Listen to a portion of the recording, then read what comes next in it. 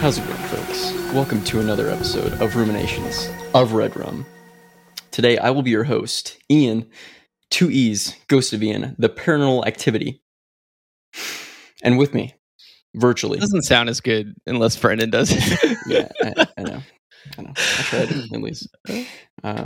But with me virtually, to my right, we have with us one of the Earth's mightiest heroes, one of the smartest men on Earth, Mr. Fantastic himself, Brendan. How are you doing? I'm doing okay. How are you doing? Oh, good. I'm good. It's a little hectic. It's Christmas time. It's getting busy at work, so very stressful. Simply having a wonderful Christmas time. I had the worst case of heartburn that I've ever had last night when I was working, and I could not sleep for the life of me. So I'm running on about the only thing I've been able to keep down is muscle milk because it's very neutral. So I'm on my third muscle milk of the day. I haven't eaten in over 24 hours. So I'm trying to get coffee down, but it burns really bad. Are you guys like Tum guys? Are you guys like Mylanta guys or Pepto-Bismol guys? Once I realized that sleep wasn't an option for me, I downed like 4 capfuls of Tums or of Pepto-Bismol, and then I went out and I bought Tums. So I've been sucking on some Tums. I'm not a pussy ass bitch, so I just deal with it. Just deal with the heartburn. What about you, pal? Well, it's hard to follow up that one, but I'm a Tums guy myself, so Gotcha. Was never a fan of the liquid antacids, but you know. Brennan, anything new you wanted to share with us? Any new watches, new reads, new writings, scriptures, thoughts? Well, I read Leviticus 12:12. No. Is that the Bible? Is that even a thing? Leviticus is not in the Bible. No, I'm sorry. I finally watched Incantation. Is it the Hogwarts Bible? Sorry. That book that talks. The book that talks, or wait, that's a hat. It's the hat that talks, and the book is like the monster. Yeah, tries to eat him under the bed. Sounds like Max 5. I finally watched Incantation. Oh yeah, the Taiwanese film. I'm trying to catch up on the 2022 horror movies that I haven't seen yet because I'm trying to put a list together for my favorite horror of the year. I really enjoyed Incantation. Ian, you saw it, but Kyle, you did not, right? I did not. Ian, that like I'm trying to think of how to describe it without spoiling that shot towards the end when she removes. Talking about the caves. Yes, when she's in the cave and she removes the thing over the mirror. That looked so cool. It's got some really good moments. And there's a lot that I liked about it, but I think overall it was very basic for the most part. I also watched it at like 1 a.m. in the dark after a few beers, so I think that kind of played into my rating. Yeah, I think you give it like a 4, maybe a heart. Yeah, 4 and a heart. Yeah, 4 and a heart. A movie that I gave 4.5 and a heart is called A Wounded Fawn. I would say hands down the best soundtrack in a horror movie for 2022. Oh, for 2022. Okay. Gotcha. Yeah. Yeah, we got back to where we're going at. A little baited there, but all right. I know that initially I gave Fresh a 4 and a heart. After watching A Wounded Fawn, I went back and changed my score for Fresh to a 2. A Wounded Fawn is everything that Fresh tried to be, and I did not realize that it failed at.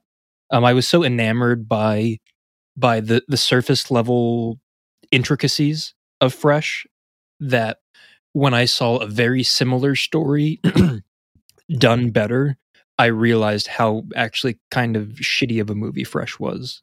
That's happened to me a few times. Yeah. Yeah. More than a few, actually.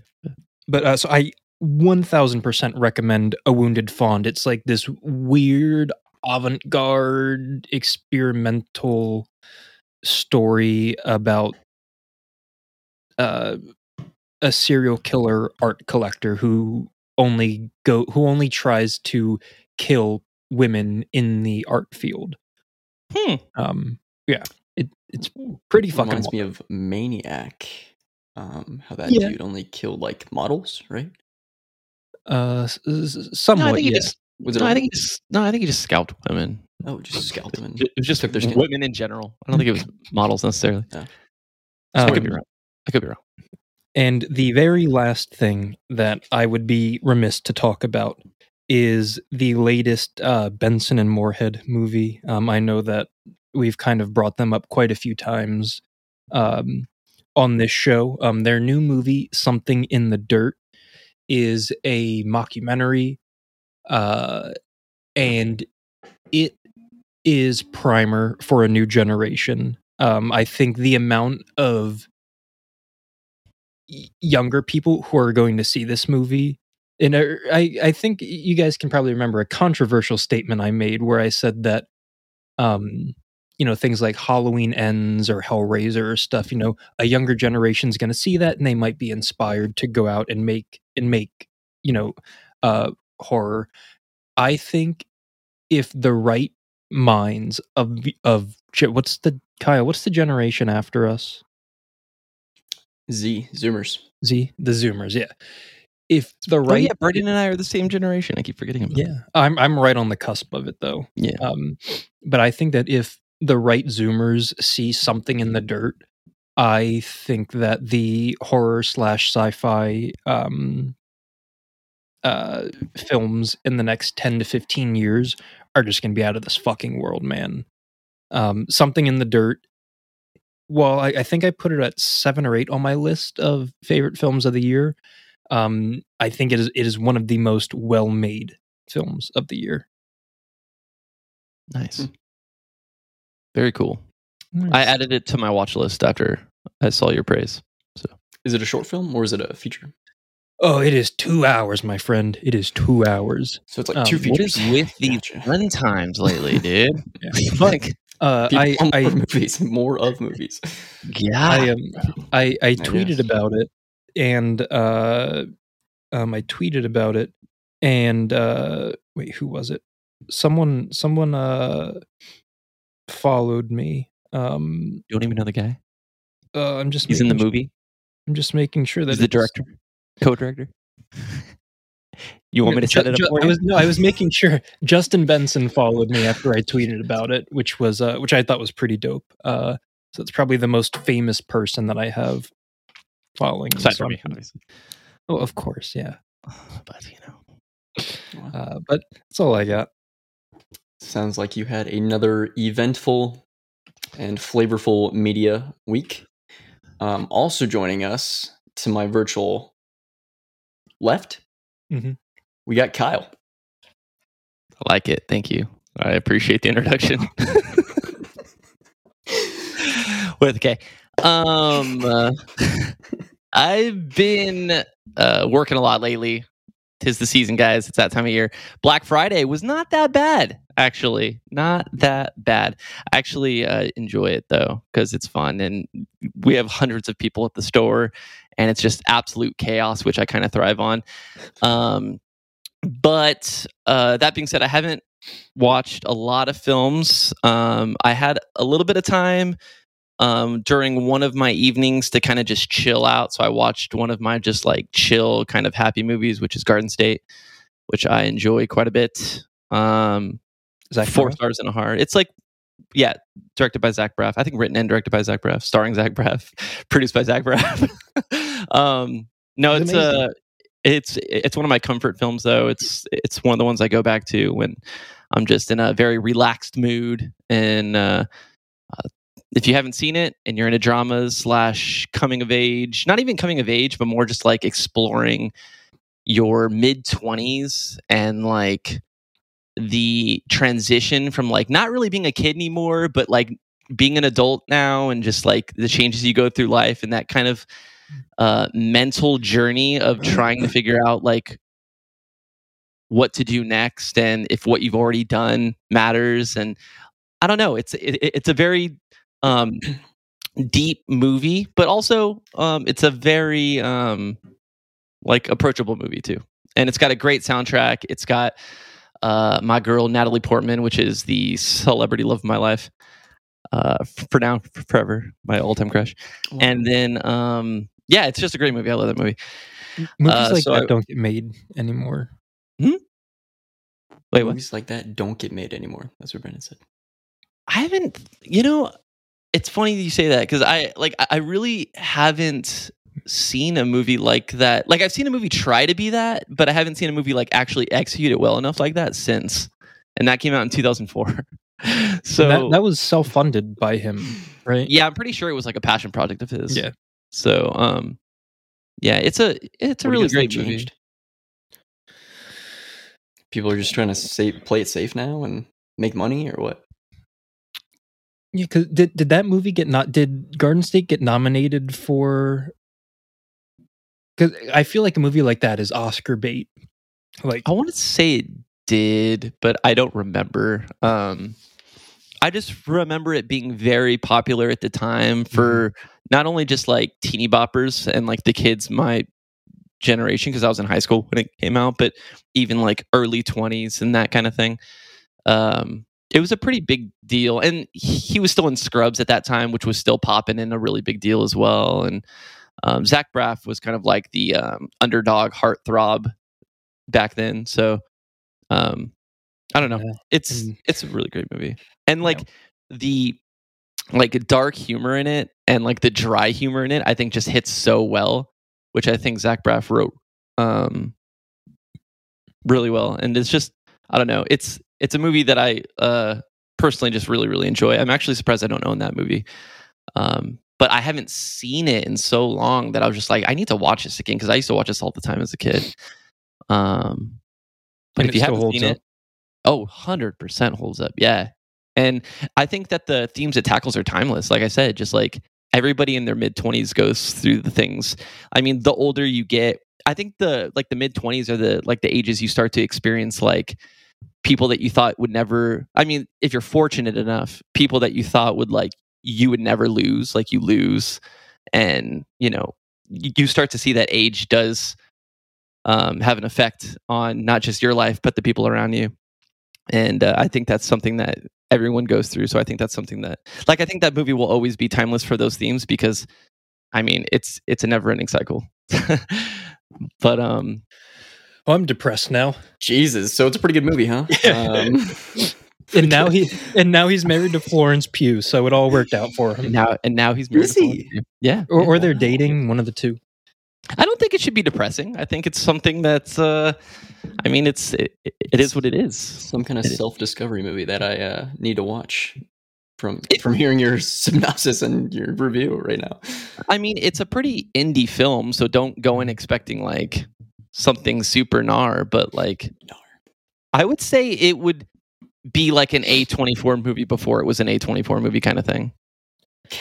For sure. I love how that's like it's its own genre nowadays. Well, it kind of is. I mean, if you think about it. Did you put out very specific type of films? Yeah, like when you go in to watch an A24 movie, you kind of know what you're gonna at least kind you're of preparing yourself for an A24 movie. I mean, yeah, exactly. It's not gonna be fun. It's gonna be an experience. But on a lighter note, it is very heartwarming, and it's a touching movie with good humor. And I'm a really big fan of dramas, especially ones that touch on those kind of things. So aside from that, I am prepping myself for a Superman extravaganza. And I have not read any Superman comics except for The Death of Superman. And I've read Kingdom Come spoilers. And I read Kingdom Come a really long time ago, but I kind of forgot it. It was like junior high days or high school days. So I purchased Kingdom Come again because that's like a very big deal comic in the DC world. And then I purchased one that sounded really interesting. It's called All Star Superman, and it's basically a series of trade backs into one kind of volume thing, where it's Superman only has 1 year to live, and so it's his last year on Earth, and how he kind of spends it. And that concept was really intriguing to me, so I picked that up. I wonder how that ends. Spoilers. And then finally, it is a crazy holiday season for games, guys. So I'm continuing my journey on God of War Ragnarok, and my point of view on that game has changed quite a bit, actually. It is it's amazing. It's outstanding. It is one of the most well-written forms of media in the long time that I've experienced. And I highly encourage that if you are into games, check it out. You don't need to play the other God of Wars to experience it, but I would highly recommend going back if you're into games and have the time to experience those to do it. And then I'm also just looking forward to the Callisto Protocol, which is the new game made by the Dead Space developer, which is supposed to be one of the scariest horror games of all time, and it's banned from Japan for the gore that is in the game now, which is kind of insane. Yeah, like it's so gory that Japan banned it. That's what I thought, right? Are you gonna pay the extra $20 to get because have you been reading about how they put story beats for the Callisto Protocol behind a paywall? Not story beats, they put kill animations and stuff, I heard. Well, yeah, and the other thing that I was reading was there's one specific story beat that is going to be behind a paywall. So I think he corrected that. He came out on Twitter publicly and said that there are no they're not in development for any kind of add-on content for story stuff yet, because everybody was actually like riled up about that people would have to pay extra when the game's coming out. Yeah, but he actually went back and corrected that. So the story beat stuff is not true. At least per what he said. I don't know. I haven't read too far into it. I just know what like the comments that were going around. But he said that no additional story stuff has been made yet, and when it does, it won't release for months afterwards, and it will be, future DLC. So, but if it was theoretically if that was the case, no, I wouldn't pay extra for it. I would just purchase the game and kind of go from there. But I'm very excited for that game. Nice. So, Ian, what have you been up to? Sounded great, Kyle. All that. I wish you posted your reviews for some Batman comics. That would have been cool. But we'll get to your Superman.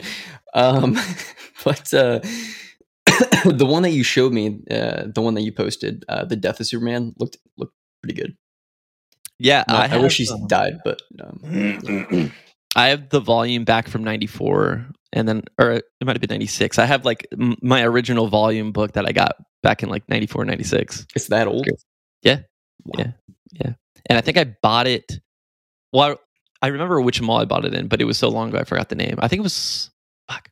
Well, yeah, no, but in Arizona. No. It was in California. Gotcha. Yeah. Wow. But if you are excited for the Court of Owl stuff, you should definitely check that out, because the Court of Owl stuff is really cool. And also, I know you're not going to play the game, but Gotham Knights, the Court of Owls it's like all about that. So Gotham Knights. Gotcha. So I didn't really like what did I play? Arkham Asylum? Yeah, probably one of the best games ever made. Yeah, I didn't really like it too much. Wait, you only played Arkham Asylum? I played like 2 hours. An hour or 2 hours, yeah. 2 hours. And I just wanted more open world. I want to be like roaming the scaffoldings of the buildings in Gotham. I want to be like picking up side quests and like doing that sort of thing. Arkham Knight, man. Just skip to Arkham Knight then. I mean, those games Arkham Knight's my favorite. Arkham Knight is probably my favorite too, honestly. But I mean, the story progression is just. I don't care about that story shit, Kyle. Yeah, I play video games for the gameplay. I Yeah. skipped them cutscenes. That's fair. Then I used to skip cutscenes. Damn. I Play really didn't care about story. Don't play God of War Ragnarok. That's all. That'll be boring as hell. Do not play God of War Ragnarok, please. What have I been up to? Not a whole lot of movies, or I've just been doing rewatches. I'm gonna start my Christmas stuff. I'm gonna go through the like 70s stop motion animation films. So like, okay, Brent doesn't like them. No. That's fair. They are very old and unattractive, but I do like some of the songs, and it's probably they're probably some of my favorite and most nostalgic movies. Watched them almost every year with my dad, and yeah, I'm very nostalgic for them. That's yeah, fair. Kyle. Highly Okay. agree on the unattractive comment. They're not unattractive at all, but go ahead. That's all I'd say. You disagree with that comment, or you agree? I do not agree that they're unattractive. Like Oh. stock motion shit in the 70s, that shit's cool as hell. Oh, see, I agree with Ian. I think it's very unattractive. I don't.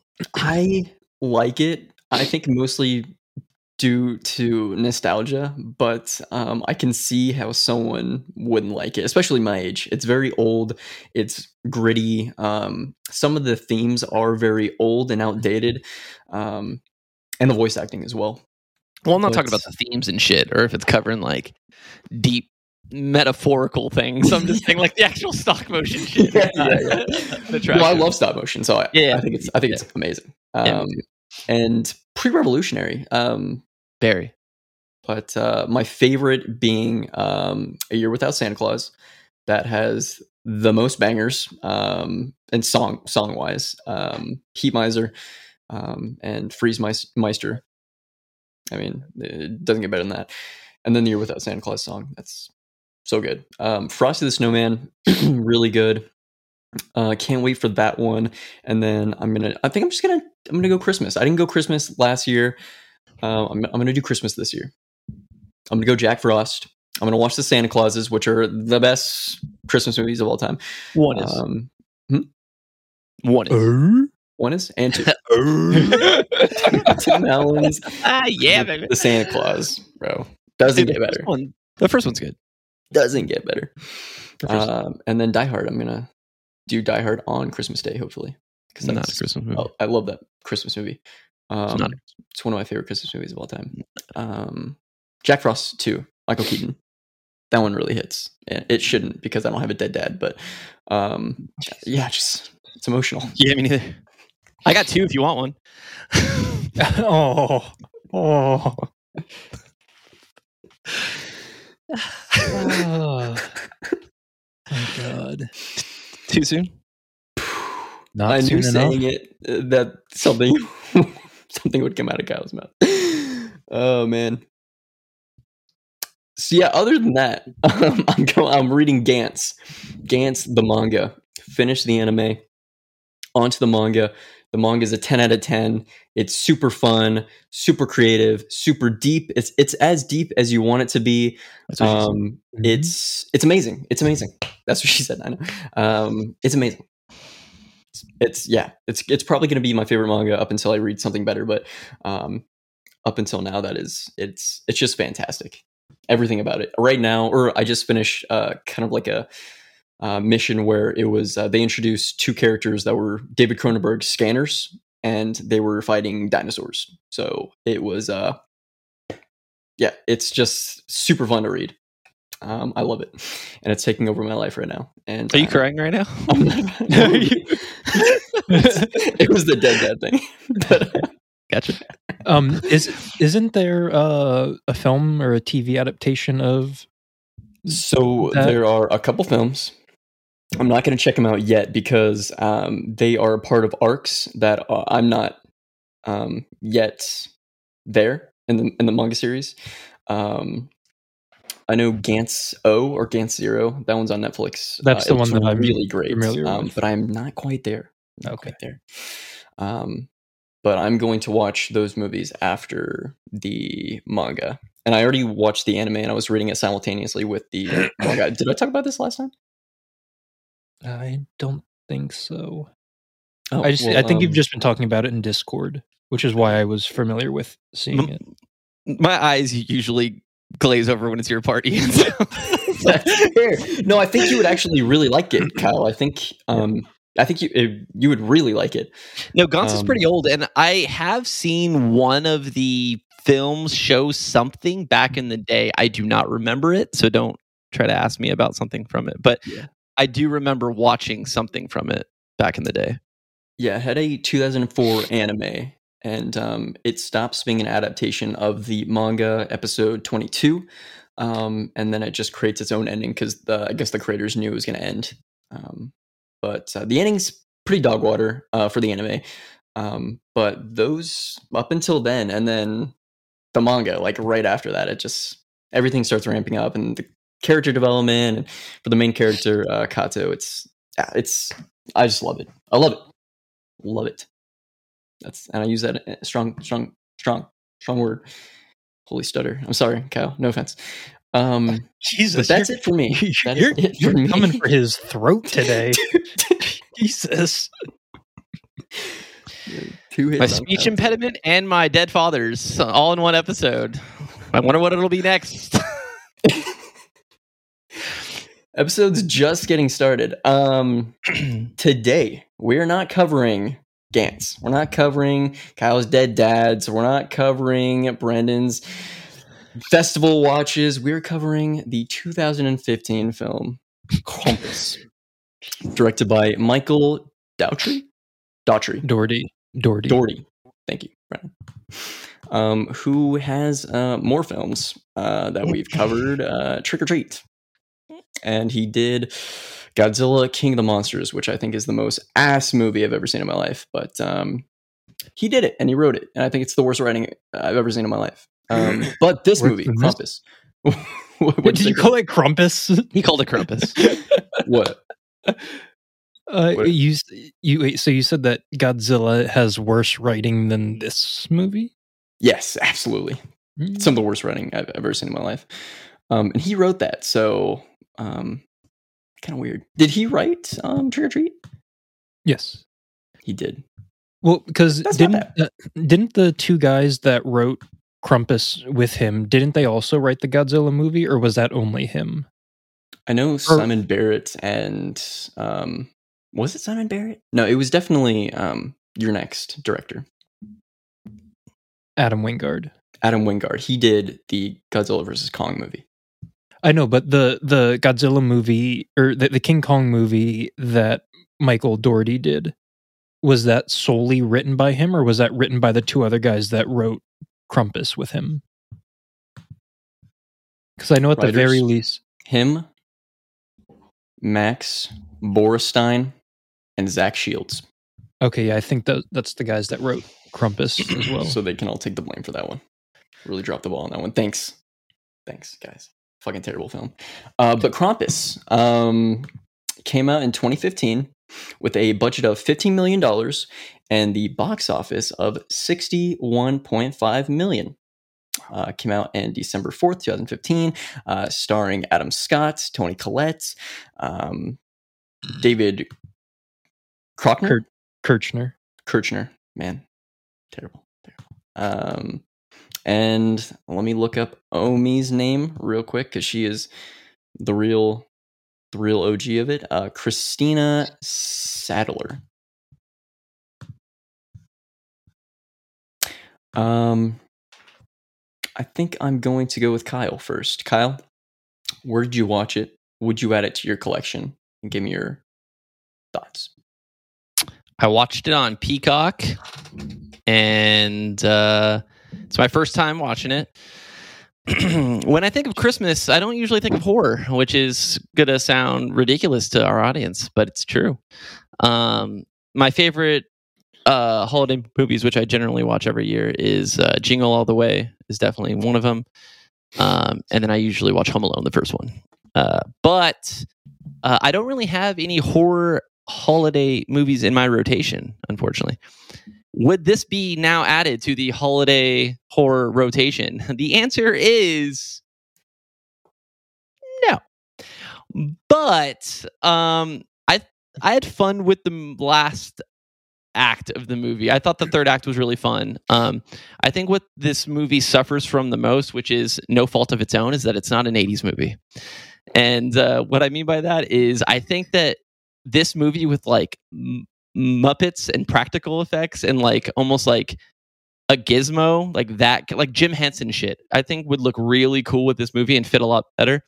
I'm also not a big fan of 90% of a movie that's filmed in the dark. Like it's all dark scenes, and unless you're in a dark room, you're not going to be able to see half the movie. Not a fan of that either. But the last act was fun. I enjoyed it. It just took a little too long to ramp up for me, and I would not add this to my collection. Thank you for your thoughts, Kai with a K. Brendan, you're welcome, Mr. Fantastic. So I own it. I did not realize that I owned it. I thought that I might have had a physical copy. I don't know when I bought it. I don't know why I bought it because I don't think I've ever actually watched it before. Or if I did, I turned it off. So I don't like Christmas. Christmas is not my thing. I do not feel the seasonal joy. I would have started with this. I would have started with, let's talk about Christmas for a second. Brennan, why do you hate Christmas? Well, first of all, because we no longer have Christ in Christmas, okay? Once there's been this faux separation of church and state, and you can't say Merry Christmas to anyone. You have to say Happy Holidays. No, I'm kidding. I'm just not a big holiday person. Not into Thanksgiving, not really into Christmas, not into New Year's. It's just I'm a Jew. I probably shouldn't have read that out loud. Yeah, it's not my thing. Christmas horror movies aren't really my thing. I don't find them enjoyable. This movie's pretty highly rated, I think, on Letterboxd. I think it has like a 3.5, right? I think like a 3, just on the dot. Oh, okay. 3.0. It has a good cast, but I just find this movie so fucking annoying. Like, and it plays into that whole trope of, oh god, the family's coming over again for the holidays. It's like what Christmas Vacation, I think, is a good example of how you can have the types of characters that you fucking hate, but it works because it's actually funny. This is just painfully annoying. I enjoyed the trailers that played before this movie way more than I actually enjoyed this movie itself. Can I just real quick tell you what the trailers were? Yeah. On the disc. I love trailers. All right, so we have the trailer for The Suicide Forest. I don't know if you guys remember that one. Yikes. Heard it's pretty bad. And then we have the trailer. Then we have the trailer for The Boy. Heard it was good. There's a spoiler in it. I don't want to know. Haven't seen it yet. It's about a boy. Spoilers. It's about a boy. Then we have a trailer for Hail Caesar. Not the best Coen Brothers movie, but definitely not the worst. Saw that in theaters. George Clooney. I thought it was all right. I like the Channing Tatum tap dance scene. That's fun. Then we have Ride Along with Ice. Get it right. And Get it right. Kevin Hart. It's got the Iceman and Kevin Hart. The Iceman. Very safe. Very safe. And then the final trailer before Krampus is Kindergarten Cop 2 with Dolph Lundgren. Interesting. Is that a newer movie? It's that new? Yeah. 2015. I didn't know that. It looks terrible. This time it is a tumor. Or no, is that from Jingle All the Way? On his face? Is that what he looks like? That? It's a tumor. It's not a tumor. That's from Kindergarten Cop, right? It's definitely from Okay. Yes, I got the reference. He yells it at the kids. He's like, "It's not a tumor." No, that was. It's good. It's fine. Yeah. I'll keep my disc. I'm not gonna throw it away because I paid probably $5 for it at FYE or something. But I'll probably never watch it again. Okay. So I watched this, bringing it back, hashtag Or Brendan, Kyle, where did you Peacock? Yeah. Yeah, I watched it. Peacock too. Yeah, I watched it. Peacock. That's right. That joke's old now. Just say you stole it and we'll move on. Yeah. I didn't. I did. Yeah, I did. But hashtag saw this in theaters originally. So I was in high school around this time. It would have been my second year of German, and we already learned about Compass, and it was cool. I got to watch it with a German foreign exchange student that we had for a year. What was her name? Her name was Antonia. I probably shouldn't have said that, actually. Mitch, can you please bleep that? It's not like you said her last name. Just, what was her last name? But yeah, so it was a cool experience. I got to watch it with the German. So and is that a flex? That's not a Brendan flex. So, but after the movie, I thought it was okay. I was kind of comparing it to the folklore, and didn't really. I thought the movie was fine. Didn't really think too much of it. I was just mainly trying to make the comparisons to the folklore that I just learned about in school. I would not add this to my collection, though I do think it has its place in the world, and I am glad it exists. And it's not a movie that I've thought about too much, and I wouldn't watch it. I mean, I'd probably watch it again, but it would be another 7 years. So those are my thoughts about it. I was going to mention this afterwards, but Brendan, you don't like Christmas? Kyle, do you like Christmas? Yes. Christmas guy? Yeah, I like Christmas. Go ahead and start with Brendan actually first, because I have a long. You went through his whole. Well, that's true. Okay. Where do I begin? Christmas, 1994. No, I'm kidding. No, I like Christmas. Not as much, obviously, as when I was a kid. I guess I had a very good upbringing around Christmas time, and I had a very chill, happy holiday experience for the most part every year. So for me, it's something I remember fondly. So when Christmas comes around, it's very nostalgic driven. There was a big chunk of my 20s where I lived completely away from my family in another state and stuff. So there was a lot of Christmases I spent alone, and a lot of that magic went away. But I still remember how good it was when I was a child. So now that I've gotten older, I kind of like to celebrate those memories more than, I take in the good, not the bad. So, yeah. Brennan. I'm just gonna put a caveat in there because I know my mom's gonna hear that and think and feel bad about it. I also had a very wonderful upbringing on my mother's side, Christmas wise. Obviously, it was ingrained into us that Christmas is not about presents; it's about being there with family and loved ones and making new memories and just sitting down, having dinner together, just being present at that time together.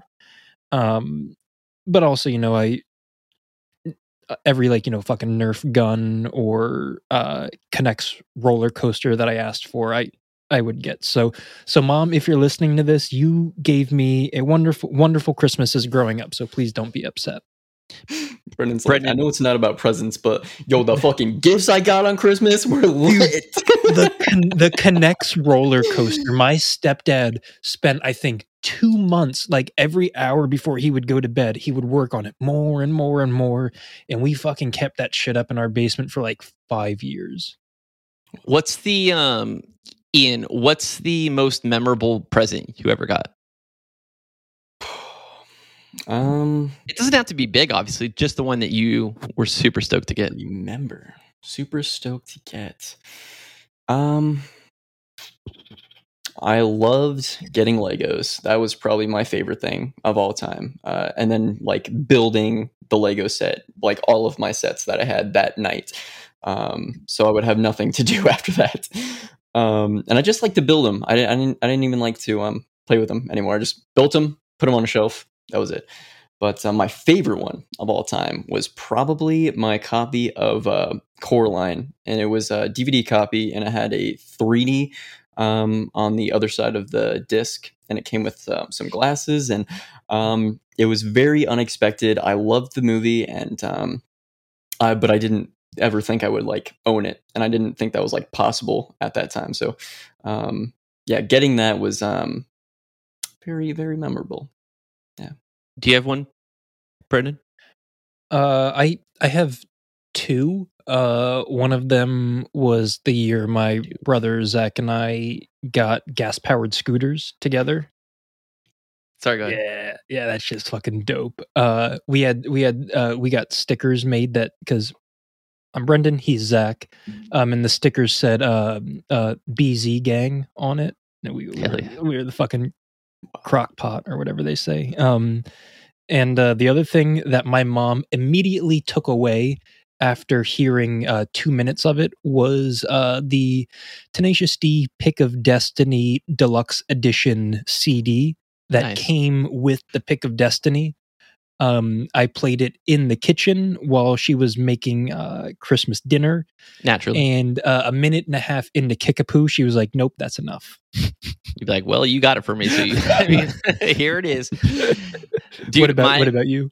My most memorable gift was a gas-powered scooter. I'm not kidding. Dude, when I was 13, or 12 or 13, I got that shit. And it was like such a liberating experience. I actually like teared up when I got it. I was so stoked because this thing was before like now you could buy scooters at the store and shit, and they go like fucking 35 miles an hour. It's like it's a common thing. But back then, like this was before e-scooters. Yeah. Like there was a Razor scooter, and then there was the gas-powered scooter. Like those are the difference. One you pedaled around everywhere, which I also had. But then this thing seriously went like 30 miles an hour, and dude, no joke, man, it hauled ass. But it was so liberating because having it in California as like a 12 to 13-year-old kid, I would ride myself to Blockbuster. I would ride myself to game stores. I never had to ask to get driven anywhere anymore. Like I could just, Mom, I'm going here later. Like it was awesome. It was awesome. And I was very stoked to get that as a kid. Wow. Hell yeah. Did you guys have like dysfunctional families like Brendan brought up in the movie?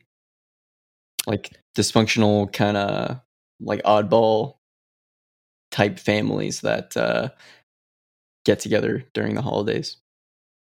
The more I've gotten older, the more I realize that this is an ongoing theme that kind of crosses a lot of people's paths more than I originally thought. I think when I was a lot younger, I was more naive and I didn't see the hatred between certain family members because they were good at hiding it, or they were trying to keep it away from the kids, as to like not showing that they really had beef with each other. But yeah, definitely getting older now and hearing my mom's stories kind of unfiltered now that I'm a little older and she knows I could understand and take it. We definitely had a few family members where when they came over, my parents were like, fuck, uncle, this person's here, you know, and fucking, oh god, okay, well, watch what you say, watch what you do, kind of keep them out, that kind of stuff. But yeah, I think like it wasn't to the extreme of like fights and stuff like that, but it was more just like the simple things that you do, like be overly nice or get out of your comfort zone more than you have to in order to accommodate somebody that you're hosting. So on my mom's side, no. On my father's side, they were all drunk, racist assholes who would verbally and physically assault my grandmother. So yeah, dude, it's a whole fucking basket of worms. Is that what they say? It's a basket of worms? Sure. Whatever they say. Yeah, but I think that the way that it's kind of blown out into proportion like it is in this movie, I feel like that's a little bit too... The conflicts between the two families in this, I think, is a little overwritten, and it's way too on the nose because you have the low class Republican family coming to spend the weekend with the rich snobby Democrats. Like, it's so fucking overplayed, I think. Realistic though. Like that's a scenario that I think's more probable of happening. Even though I agree with you, it is very like on the nose, 100%. But like, I think that's probably more common to happen like than like back in the 90s when like a Pauly Shore movie where like half of the extended family would be like Amish cowboys and the other half would be like just something random like that. It's like city folk. Yeah. Yeah, exactly. City boys. So you guys did not like the first half of this movie then? Oh, I was beyond pissed off. But then, like, Beyond. You hate it. I find it so weird that Max, who's probably between the ages of 8 and 10 at this point, maybe even 11, it's like he's so weirdly into Christmas. There's a lot of kids like that. Well, he's playing that trope. I know, but I'm just saying, like, that character is so fucking into it. Like, he gets into a fight at the mall because someone says Santa isn't real. Because that fucking Jew boy said it. Am I right? Everyone, Ian's Jewish, everyone. Genetically, unfortunately. Yeah. Ian, how do you feel that Kanye doesn't like you? I don't care. Okay. Do you think maybe that the fight was just pent up anger for all the problems that the families were having at home, and he just let it all out because he wanted it to go back to the way it used to be, and it was less about not them not believing in Christmas or Santa Claus? The moment that I did like was when one of the nice. Nice. That was me reaching. I like that. Little video gag. The moment I like was when the cousins were reading his letter out loud at the table, and it was kind of spelling out what the problems were with each of the families and every person at the table, and it was very generic, and like we've seen it a million times in Christmas movies, but it always gets me. I don't know. I liked how real it was, and yeah, I guess you could say it's pretty basic, but I liked that moment, and it made it feel more like a Christmas film. Can you go into more detail on why that moment like kind of gets you? It being as generic you say as it is, I think it goes a little deeper than that. Yeah, I never really asked for anything during Christmas time, so I was very surprised for any gift that I got, whether it be a rock or a fucking Nintendo DS. So the main things I would just ask for were, I mean, I don't know, this is just me, but you could open up your feelings. It's okay. Go ahead. I related quite heavily to what's his name, Max? Mm-hmm. Maxipad. Yeah. I don't know. I just related quite a bit to him, and I'm not good about opening up my feelings. So, Brendan, take it away. I just find that scene good content. Go ahead. It would be if we can get you to cry. It's just I find that scene so unbelievably frustrating, and not in a way that it moves the plot or the story forward, because if I were in a situation, if I was in Max's shoes and I was at a family dinner and I had a note for Santa that I didn't mail out already, by the way, like, come on, it's fucking Christmas tomorrow. Eve, right? Yeah, come on. You gotta get no, it's like the 23rd, I think. Oh, yeah. They said they have 3 more days to deal with it. 23rd or 23rd, yeah. You got to get that letter to Santa, bro. What the fuck are you? You're in love with Santa, man. You should know that you have to get it out like a week before, so that those little Chinese elves can build. 11-year-old kids don't think of that shit. Chinese elves. But like when the twin girls take his letter and start reading it, and Max is basically like screaming and crying, the fact that Toni Collette or Adam Scott don't stand up and rip that fucking letter out of those little dumb bitches' hands and slap the shit out of them, my fucking my stepdad or my mom would never let that fucking shit happen, and it pisses me off so much that the parents just sit by while David Kirkner and in the dumbass woman that he's married to, they just sit there and laugh while Adam Scott's like, "Hey, now, come on, guys, this isn't very good." Parks and Rec. That was a good impression. Brendan, where'd you go? I do have a question. Brendan, do you believe that the North Pole is in China? No, but I think that at this Santa probably outsources probably about 75% of his work. I feel like that's pretty accurate. I feel like instead of the suicide nets like are outside of the Apple factory, I think it's just like tinsel suicide nets. Yeah. Aww. Did you guys get a Christmas vibe from this film, other than being set in Christmas time? Did it bring it's still November for when we're recording this, but no, it's not. This is landing in December. This is December, the week 1 of December. But yeah, we're in December right now. Did it kickstart your Christmas time? Your holidays? Sure. Kyle. Okay. I'm going to say no. And let me tell you why. I feel like that Die Hard is an action movie set on Christmas, as to where this is actually a home invasion movie set on Christmas. So it's not really a Christmas movie to me. It didn't feel like a Christmas movie. It just feel like it happened to be set on Christmas. Just like Die Hard doesn't feel like a Christmas movie to me. It just happens to be set on Christmas. But no, it didn't jumpstart anything, unfortunately. But yeah. I think we're going to agree to disagree on that Die Hard opinion. But That's fair. Brendan, did it kickstart your love for Christmas time? Christmas for me doesn't start until I watch the Christmas episodes of Community. So no. Which there is a stop motion one of the Christmas episodes is stop motion that reminds me of one of the movies you were talking about. Mm-hmm. This movie is about Krampus, the Eastern Central European folklore. Are you guys familiar with the character? No, I am not. From American Dad, a little bit, but I would assume that the American Dad character is highly exaggerated. So I only know about Germany, but I'll tell you what I know.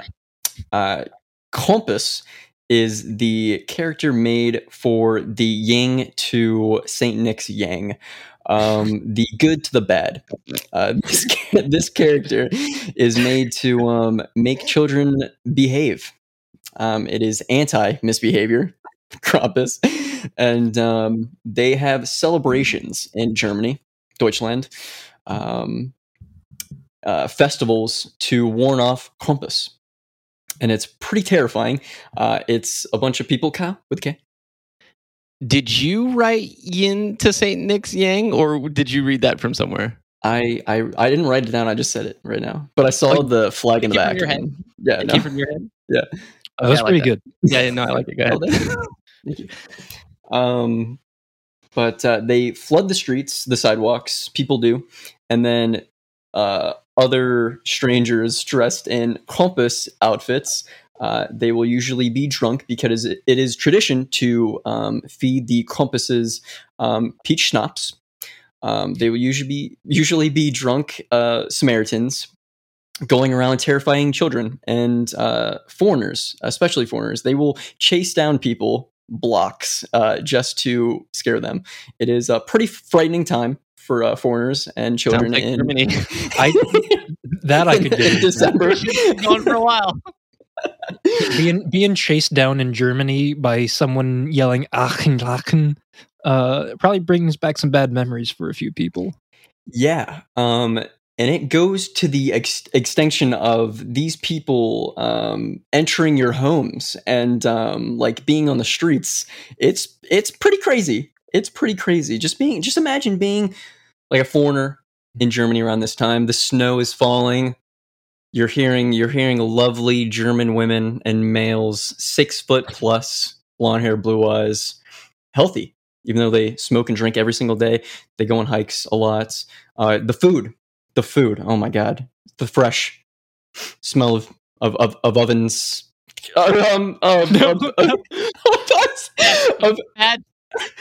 Again, Ian's Jewish, guys. You can't get mad at that. Jesus, he's just bread and ovens. Of bread and ovens.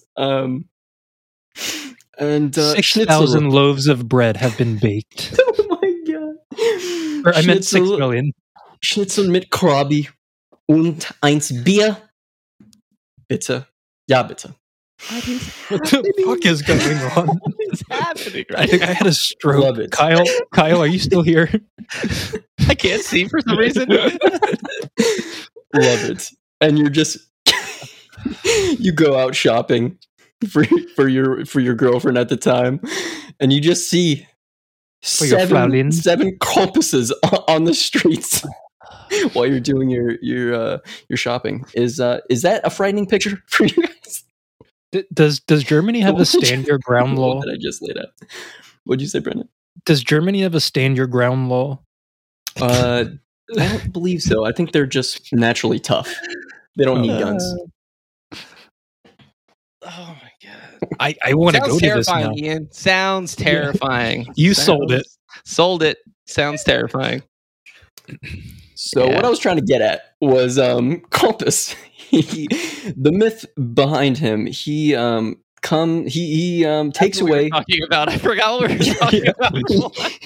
He takes away misbehaving children, and the lore states he will take them either if they're kind of bad, he'll just whip them like with a whip, and if they're really bad, he will take them into the underworld and mutilate them, torture, drown, kill, whatever he needs to do. But does he are any of them? Oh, I don't know. It's not said in the lore, but I wouldn't put it past him. He's a pretty mean guy, especially like filled with peach schnapps. He's anything can happen. Anything can happen. Brings all the horns out. But what'd you guys think of Krampus in the film?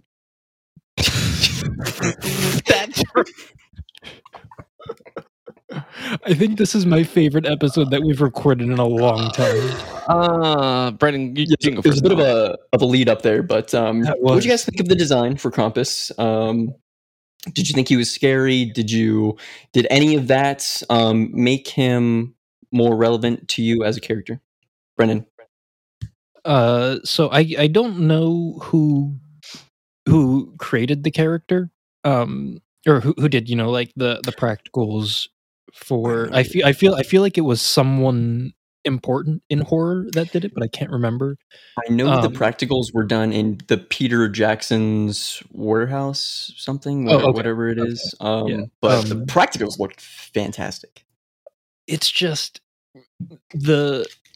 sure, he's big and I guess scary, and I can appreciate his size and stature and how he lords over everybody.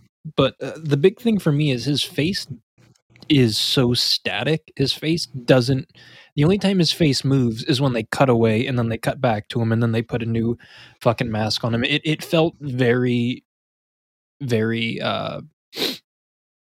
fake. I think so. I do not think that they did a great job at selling the character. So would you rather him be CGI? No, but I mean, put a fucking or a mask better made. Yeah, like if there was a mask that was molded maybe like to his lips, or like his a snout that like as he breathes the like there's air coming out, or just something more than what we got. Almost like if like Jim Henson era kind of did him, right? Yeah. Oh my god, it's almost like you said that. So what was different about that character, or the guy behind the Krampus, he actually, his face wasn't in the mask. It was his hand, and he was looking out through the mask through a screen, and he was like up in the hunchback part. So I thought that was kind of an interesting behind the scenes. Wait, so you're telling me that they didn't actually get a real Krampus to play this? Come on. I know it's hard to believe, Brendan, but didn't want to break it to you. It should have got Jack Black. I don't cry. I can't do a Jack Black impersonation. That was bad. Did you attempt to do it? Kyle. I did. With a K. What did you think of the creature design? I thought Krampus looked cool. My main complaint with him was just that, I don't know, like these movies are so over the top. Every other monster in this thing has such a great personality, and Krampus is fucking boring as shit. Mm-hmm. Like, he's the big head honcho. He's on the box cover. The movie's named after him, and he's literally the most boring character in the entire movie, which is very unfortunate because he looks so cool. I would have loved to have seen like a fight with him or something, him take his hood off, like just anything to show more of his character. He was just flat and boring, and that was probably the biggest disappointment as far as the movie goes for me. Is just that there was nothing to Krampus. I can get behind that. Sorry, you go. I was going to say, I wish you would have said it's Crumpin' time. It's Crumpin' time. That would have made it better. I do like the scene where he's jumping the rooftops. I thought that was a pretty cool introduction. It was very creepy. It kind of showed his size and stature. Hour. What? Yeah. We don't see him for another hour, dude. It's like, sorry, I didn't even talk over you. No, you're right. But what really shines in this film are the other characters, which is unfortunate because movies called Krampus, but the other characters are really, really cool. I love the design of the Jack in the Box. I love the design of the helpers. Everything else looks really great. Even the gingerbread men, like it doesn't look super cartoony. It kind of, I don't know. It just looks really good. I think it somewhat holds up. You know who they were voiced by? No. The gingerbread man, Seth Green and Justin Roiland. Wow.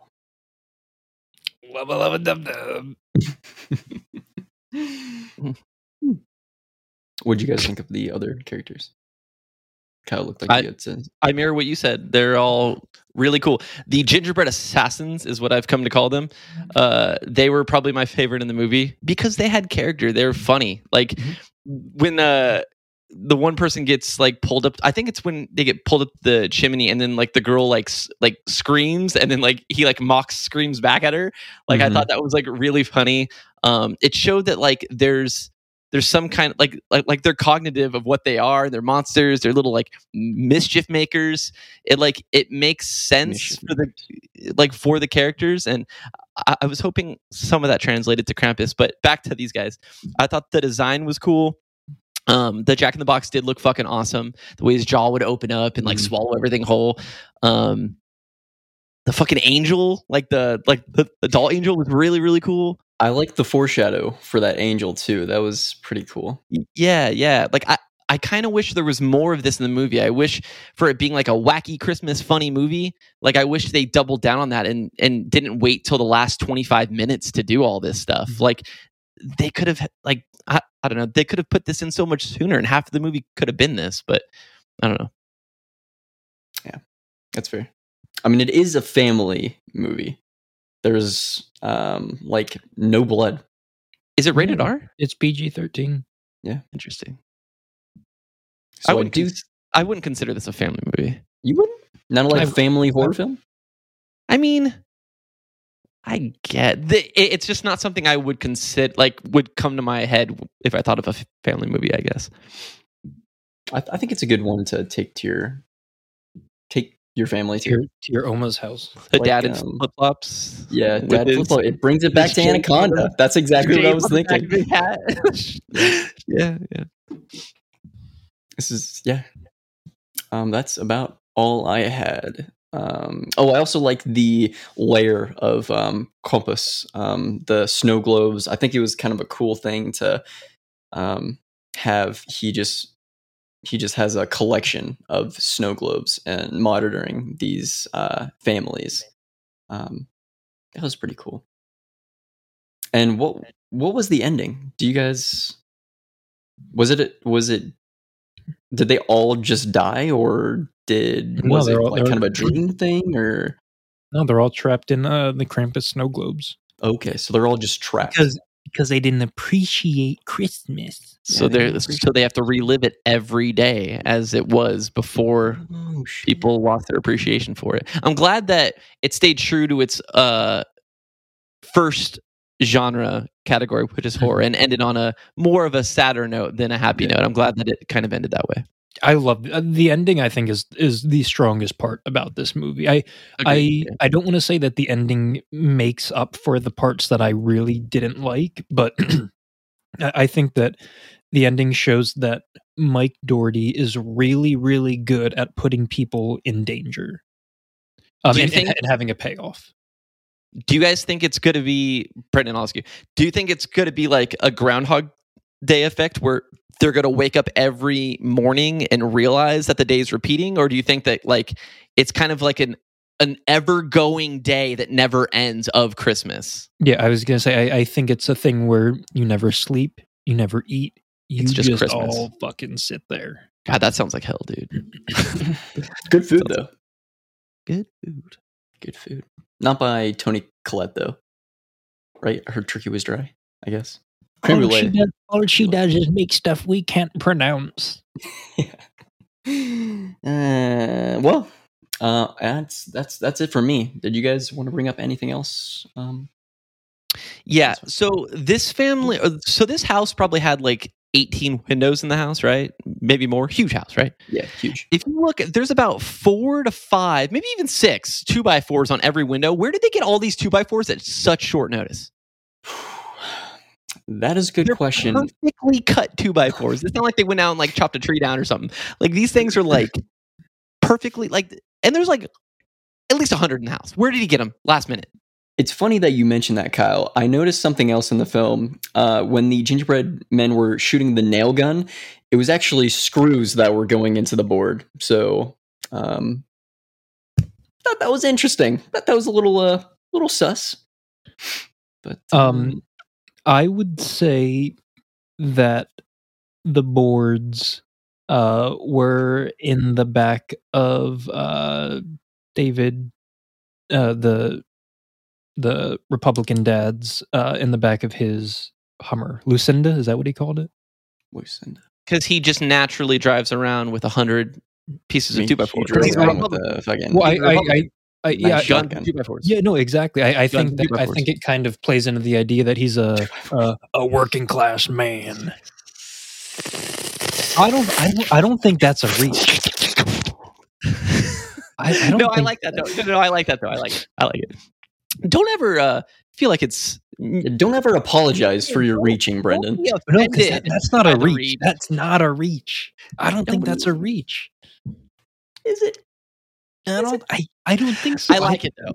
I like it. It's a see. Here's what I love about all your reaches. It's a reach that makes sense. Okay. It doesn't mean it's still not a reach, but it's like it's plausible. It's plausible. Yeah. So we done here? All right, see you, Brendan. I've said well, just desserts. Before we get into final thoughts and the official Red Ruminations Rib Run rating, we are going to plug your ear holes with a message from our overlord at the Ruminations Radio Network. We will be right back, taking our thick piss break. Hey kids, it's Don Shanahan from the Cinephile Hissy Fit, one of the podcasts on the Ruminations Radio Network. If you've been enjoying this show, come listen to Will Johnson and I fight it out over cinema's best and worst on Cinephile Hissy Fit. Find us and all the great shows over on RuminationsRadioNetwork.com. And we're back. About to get into final thoughts. First up, we are going to go with Brendan with the new blood. Brendan, the new Mr. Fantastic. Hey, stretch. Oh, the snot just came out. Definitely not my favorite horror movie. I really like Michael Dougherty, excited for Trick or Treat 2. But I think that he kind of missed the mark on this, and I assume that he was kind of forced to make this more PG-13. I have a feeling that he probably wanted to make this rated R, and he was told no. Some of the characters are great. Some of the creatures are great. Some of them I think really missed the mark. So I think that I was gonna give this a 2, but I think that that's too low. Too low. So I think I'm gonna have to give this a 2.5. Got a 2.5 from Brendan. No heart. Sorry. You got to think about it, really? Well, because I No, go ahead. Go ahead. No, I'm curious to hear your thoughts. no, it's just because I appreciate the idea behind this movie, and I appreciate them wanting to make a different Christmas horror movie.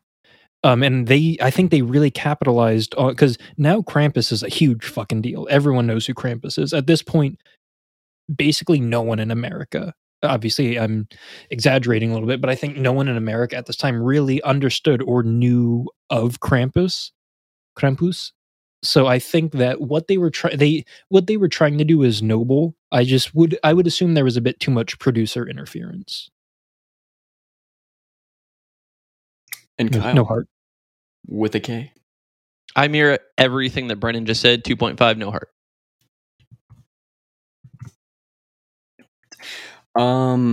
So I think back to what I said in the beginning of the episode a long time ago, before the whole 2. I changed it to 2. Sorry. Two. Yeah. Why'd you change it to a 2? You think I'm gonna give it a fucking 6 or something? I didn't really like it. Like a 6 out of 5. So I do think this is I do think it has its place in the world, just like our Anaconda episode. It's a horror movie that you can watch with your family. I think it's a Christmassy enough to where you can watch it during Christmas time. There's not a lot of Christmas horror films out there, so I'm glad it exists. Do I like it that much? No. But I do think it belongs in the world. So I'm going to give it a 3 with no hearts. Bringing our official ruminations of Red Rum total to a 2.5 with no heart. All right, that's fair. I think that's fair. I give it a 3 because I really like the practicals. I think it shines quite a bit, especially being a 2015 film. They were kind of moving away from practical effects. Yeah. So to see that at this time frame, it gets a extra 0.5 for me. Well, and I really kind of agree with your point on that, because I think that shows the true love that someone like, I'm gonna say his name again. Fuck, Mike. I think that shows like the true love that Michael Dougherty has for creating very authentic feeling movies. Whether you like Trick or Treat or not, the practicals in that are fucking insane. So I appreciate the fact that for a big studio movie, that he would go out of his way to make sure that everything that can be done practically is done with practicals. Kind of like a Christopher Nolan type of guy with practicals, because he likes practicals. Oh, he does. All right, moving on to our favorite game show, and America's and Indonesia's and Alaska's favorite game show. What's in the box? The game where my co-hosts must guess the Letterboxd average rating based on me reading the Letterboxd description of the film. If they guess within 0.3. 0.3? We're doing 0.3? That's what we did the past 2. They guess within a 0.3. of the average rating, they will be awarded a point. If they get it on the dot, they will get 2 points. A secondary point is possible. They are able to guess the decade. If you guys don't know what Letterboxd is, Letterboxd is a movie database where users can log and rate films they watch and follow like-minded cinephiles, not pedophiles. Not you, Mike. Did you say Mike? Yeah. We don't know if he's a pedophile. I don't think he's a pedophile. I don't think I he's think a he pedophile. hates pedophiles, actually. He's just a blue-collared guy, you know, and he's just trying to make his way in the world. That's it. One day Just at a time, sitting at Mike. that bar stool, talking One like a day- damn fool. Exactly. One day at a time, Mike. Is that a line in a song? If not, it should be. Sitting at the bar Sitting on stool. this bar stool, talking like a day. Yeah. Contestants, are you ready? See? Ho, ho, ho. Oh, love it. All art is dangerous. Big money artists and mega collectors pay a high price when art collides with commerce. After a series of paintings by an unknown artist are discovered, a supernatural force enacts revenge on those who have allowed their greed to get in the way of art. Right. So Ian's hosting. It's got to be Asian, early 2000s. So I'm going to go with... Just kidding. Do you guys want genre? Can I do that? Yeah. Genre: horror, mystery, thriller. Can you say the whole thing again? I'm just kidding. I'm going to go 3.1.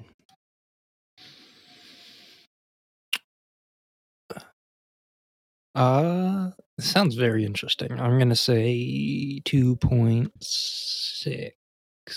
That's a good guess too. I like that guess. I respect that guess. As you should. Brendan gets the Yep. point. This is sitting at 2.4. Guess the decade. 90s. And I'm gonna try to go for the double point 94. Well, we know it's Ian, so he doesn't like anything below the 90s. So I'm going to go with... Well, that's when cinema was invented. Yeah. My favorite decade is the 70s. I don't know what you're talking about. I was actually going to say, I hope this is a 70s movie. I'm going to go 70s. And to go for the double pointer, I'm going to say 79. Wow. Kyle, you're incorrect. This is the 2019 Danny Gilroy film Velvet Buzzsaw.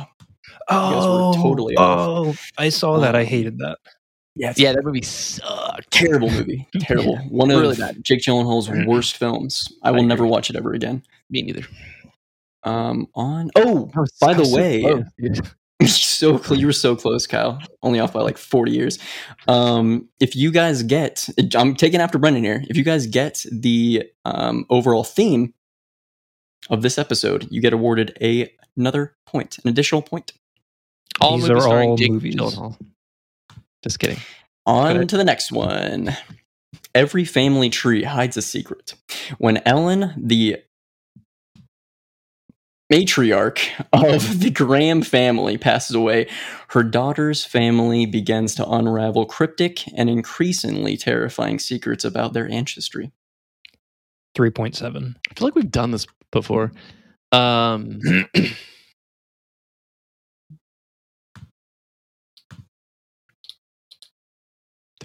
You think it's that high, huh? Yeah, I know what this is. Oh, well, you never say that, Brendan. You never say that. Or Play the maybe poker I'm just game. fucking with you. You guys need to learn to play poker. I'm going to say 3.5. I think you're closer. I think Brendan's closer. Brendan gets the extra point. Well, he gets 1 point. This is sitting at a 4.0. Yeah. Yep. Yeah, I knew it. Nah. Guess the decade. 2017. I was going to say, since Brendan knows it, it's got to be at least 2010 or higher. So That's when cinema was invented. Exactly. I'm going to say 2010s, I guess. Yeah, this is You guys Hereditary. both get awarded the point. This is 2018's Hereditary, directed by Ari Aster. Aster? Gotcha. Whatever that fucking dude's name is. Asterd. Asterd. We are halfway through, currently sitting at Kyle 1, Brennan 3. How's it feel, Kyle? Moving on to the next round. It's a very anti-Kyle episode. Not Every Gift is a Blessing, a psychological thriller about an 8-year-old boy named Cole Sear who believes he can see into the world of the dead. A child psychologist named Malcolm Crowe comes to Cole to help him deal with his problems, learning that he really can see ghosts of dead people. 3.0 aughts.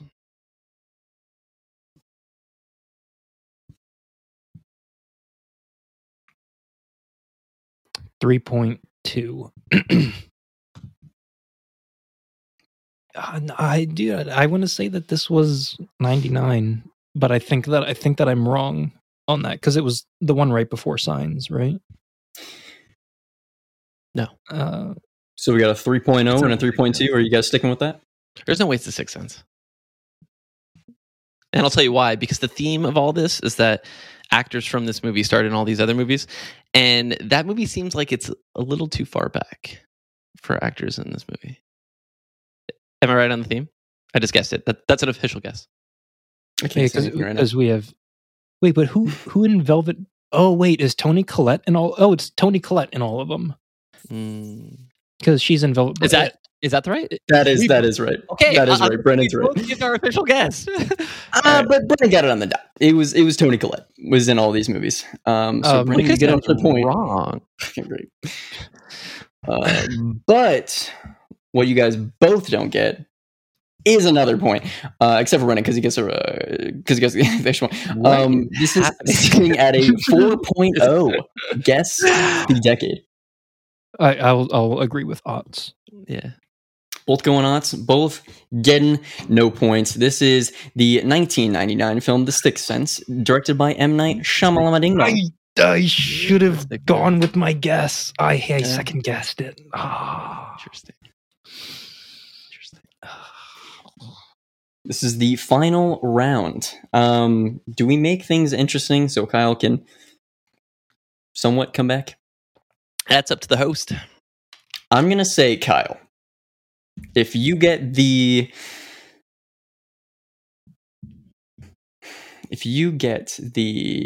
Sorry, you have the ability to get the percentage on the dot and get it awarded an extra point, and you get an extra point if you guess the exact year.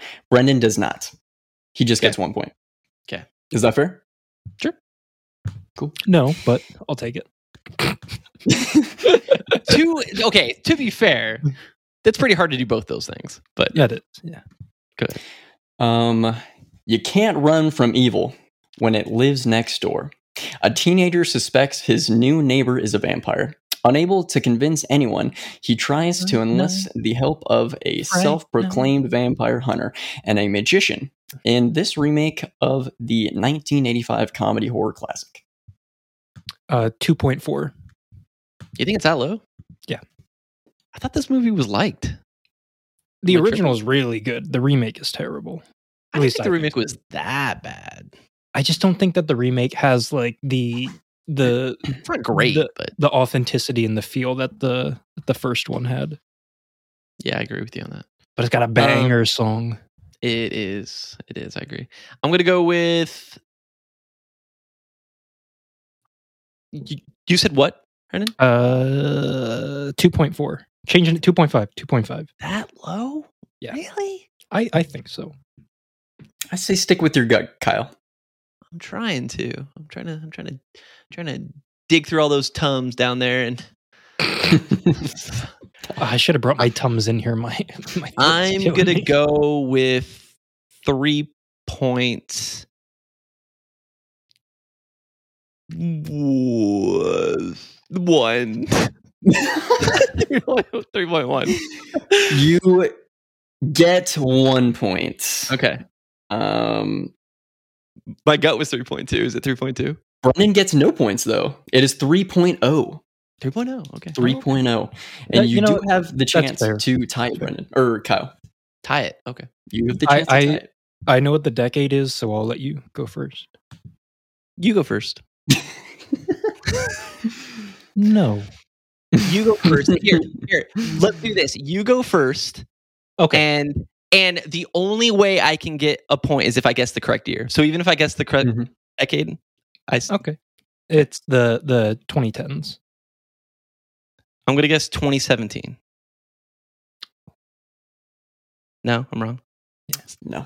You guys both get awarded a point, but Brendan is going to take this game. It is the 2011 Fright Night. Holy shit. I feel like, oh my God, I watched that long ago? I was still in high school when that came out, though. Oh my God. I still had a stepmom. That's the first one. That's crazy, dude. I literally felt like I watched that in theater like within the last 5 to 6 years. Yeah, I didn't. I thought I was very easy. Yeah, Time I thought flies, I was on the man. dot. Yeah, time flies when you're having a good time. Exactly. Wow, this has been a very fun episode. Some glad you think that, Brendan. You take it, Brendan. Do I do outro and then you guys? You can do whatever you want, dude. But yes, that's how you do it. Okay. With that being said, Brendan takes another game. I don't know what the score is right now. Brendan probably 3. Brendan like 13 already, and we're at like 3. So. Brendan 3, Kyle 2, Ian 1. Classic. This has been another episode of Ruminations of Red Rum, the child abductors of the Ruminations Radio Network. If you like what we're doing here, be sure to follow us on Twitter at Of Red Rum. That's OF Red Rum. Our podcast is available on Apple Podcasts, Spotify, and Apple Music, along more which you can find additional information on ruminationsofredrum.transistor.fm, and make sure you subscribe and give us a rating so we can show up in more people's feeds and build the Ruminations of Red Rum German army. We will continue to cover films that other casts don't, and would love to hear what you guys want us to cover next. Please DM us on Twitter or email us at ruminationsofredrum@gmail.com. Our next episode, we will be covering probably another Christmas horror film, because it's Christmas time, baby. So please, that being said, I'm your host, Ian, the Ghost of Ian, and with us, Brendan, Mr. Fantastic. I can't do this all on my own. I'm no Superman. Kyle, with a K. I know this may seem impossible, but if you're the small, microscopic slice of demographic that wasn't offended by Ian today, maybe he'll get you next time. Everyone, including Michael, stay sweet.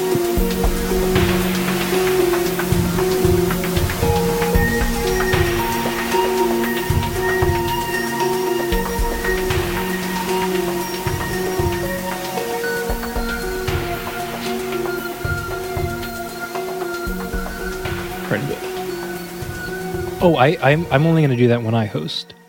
Say it. Hail Ratma. Oh.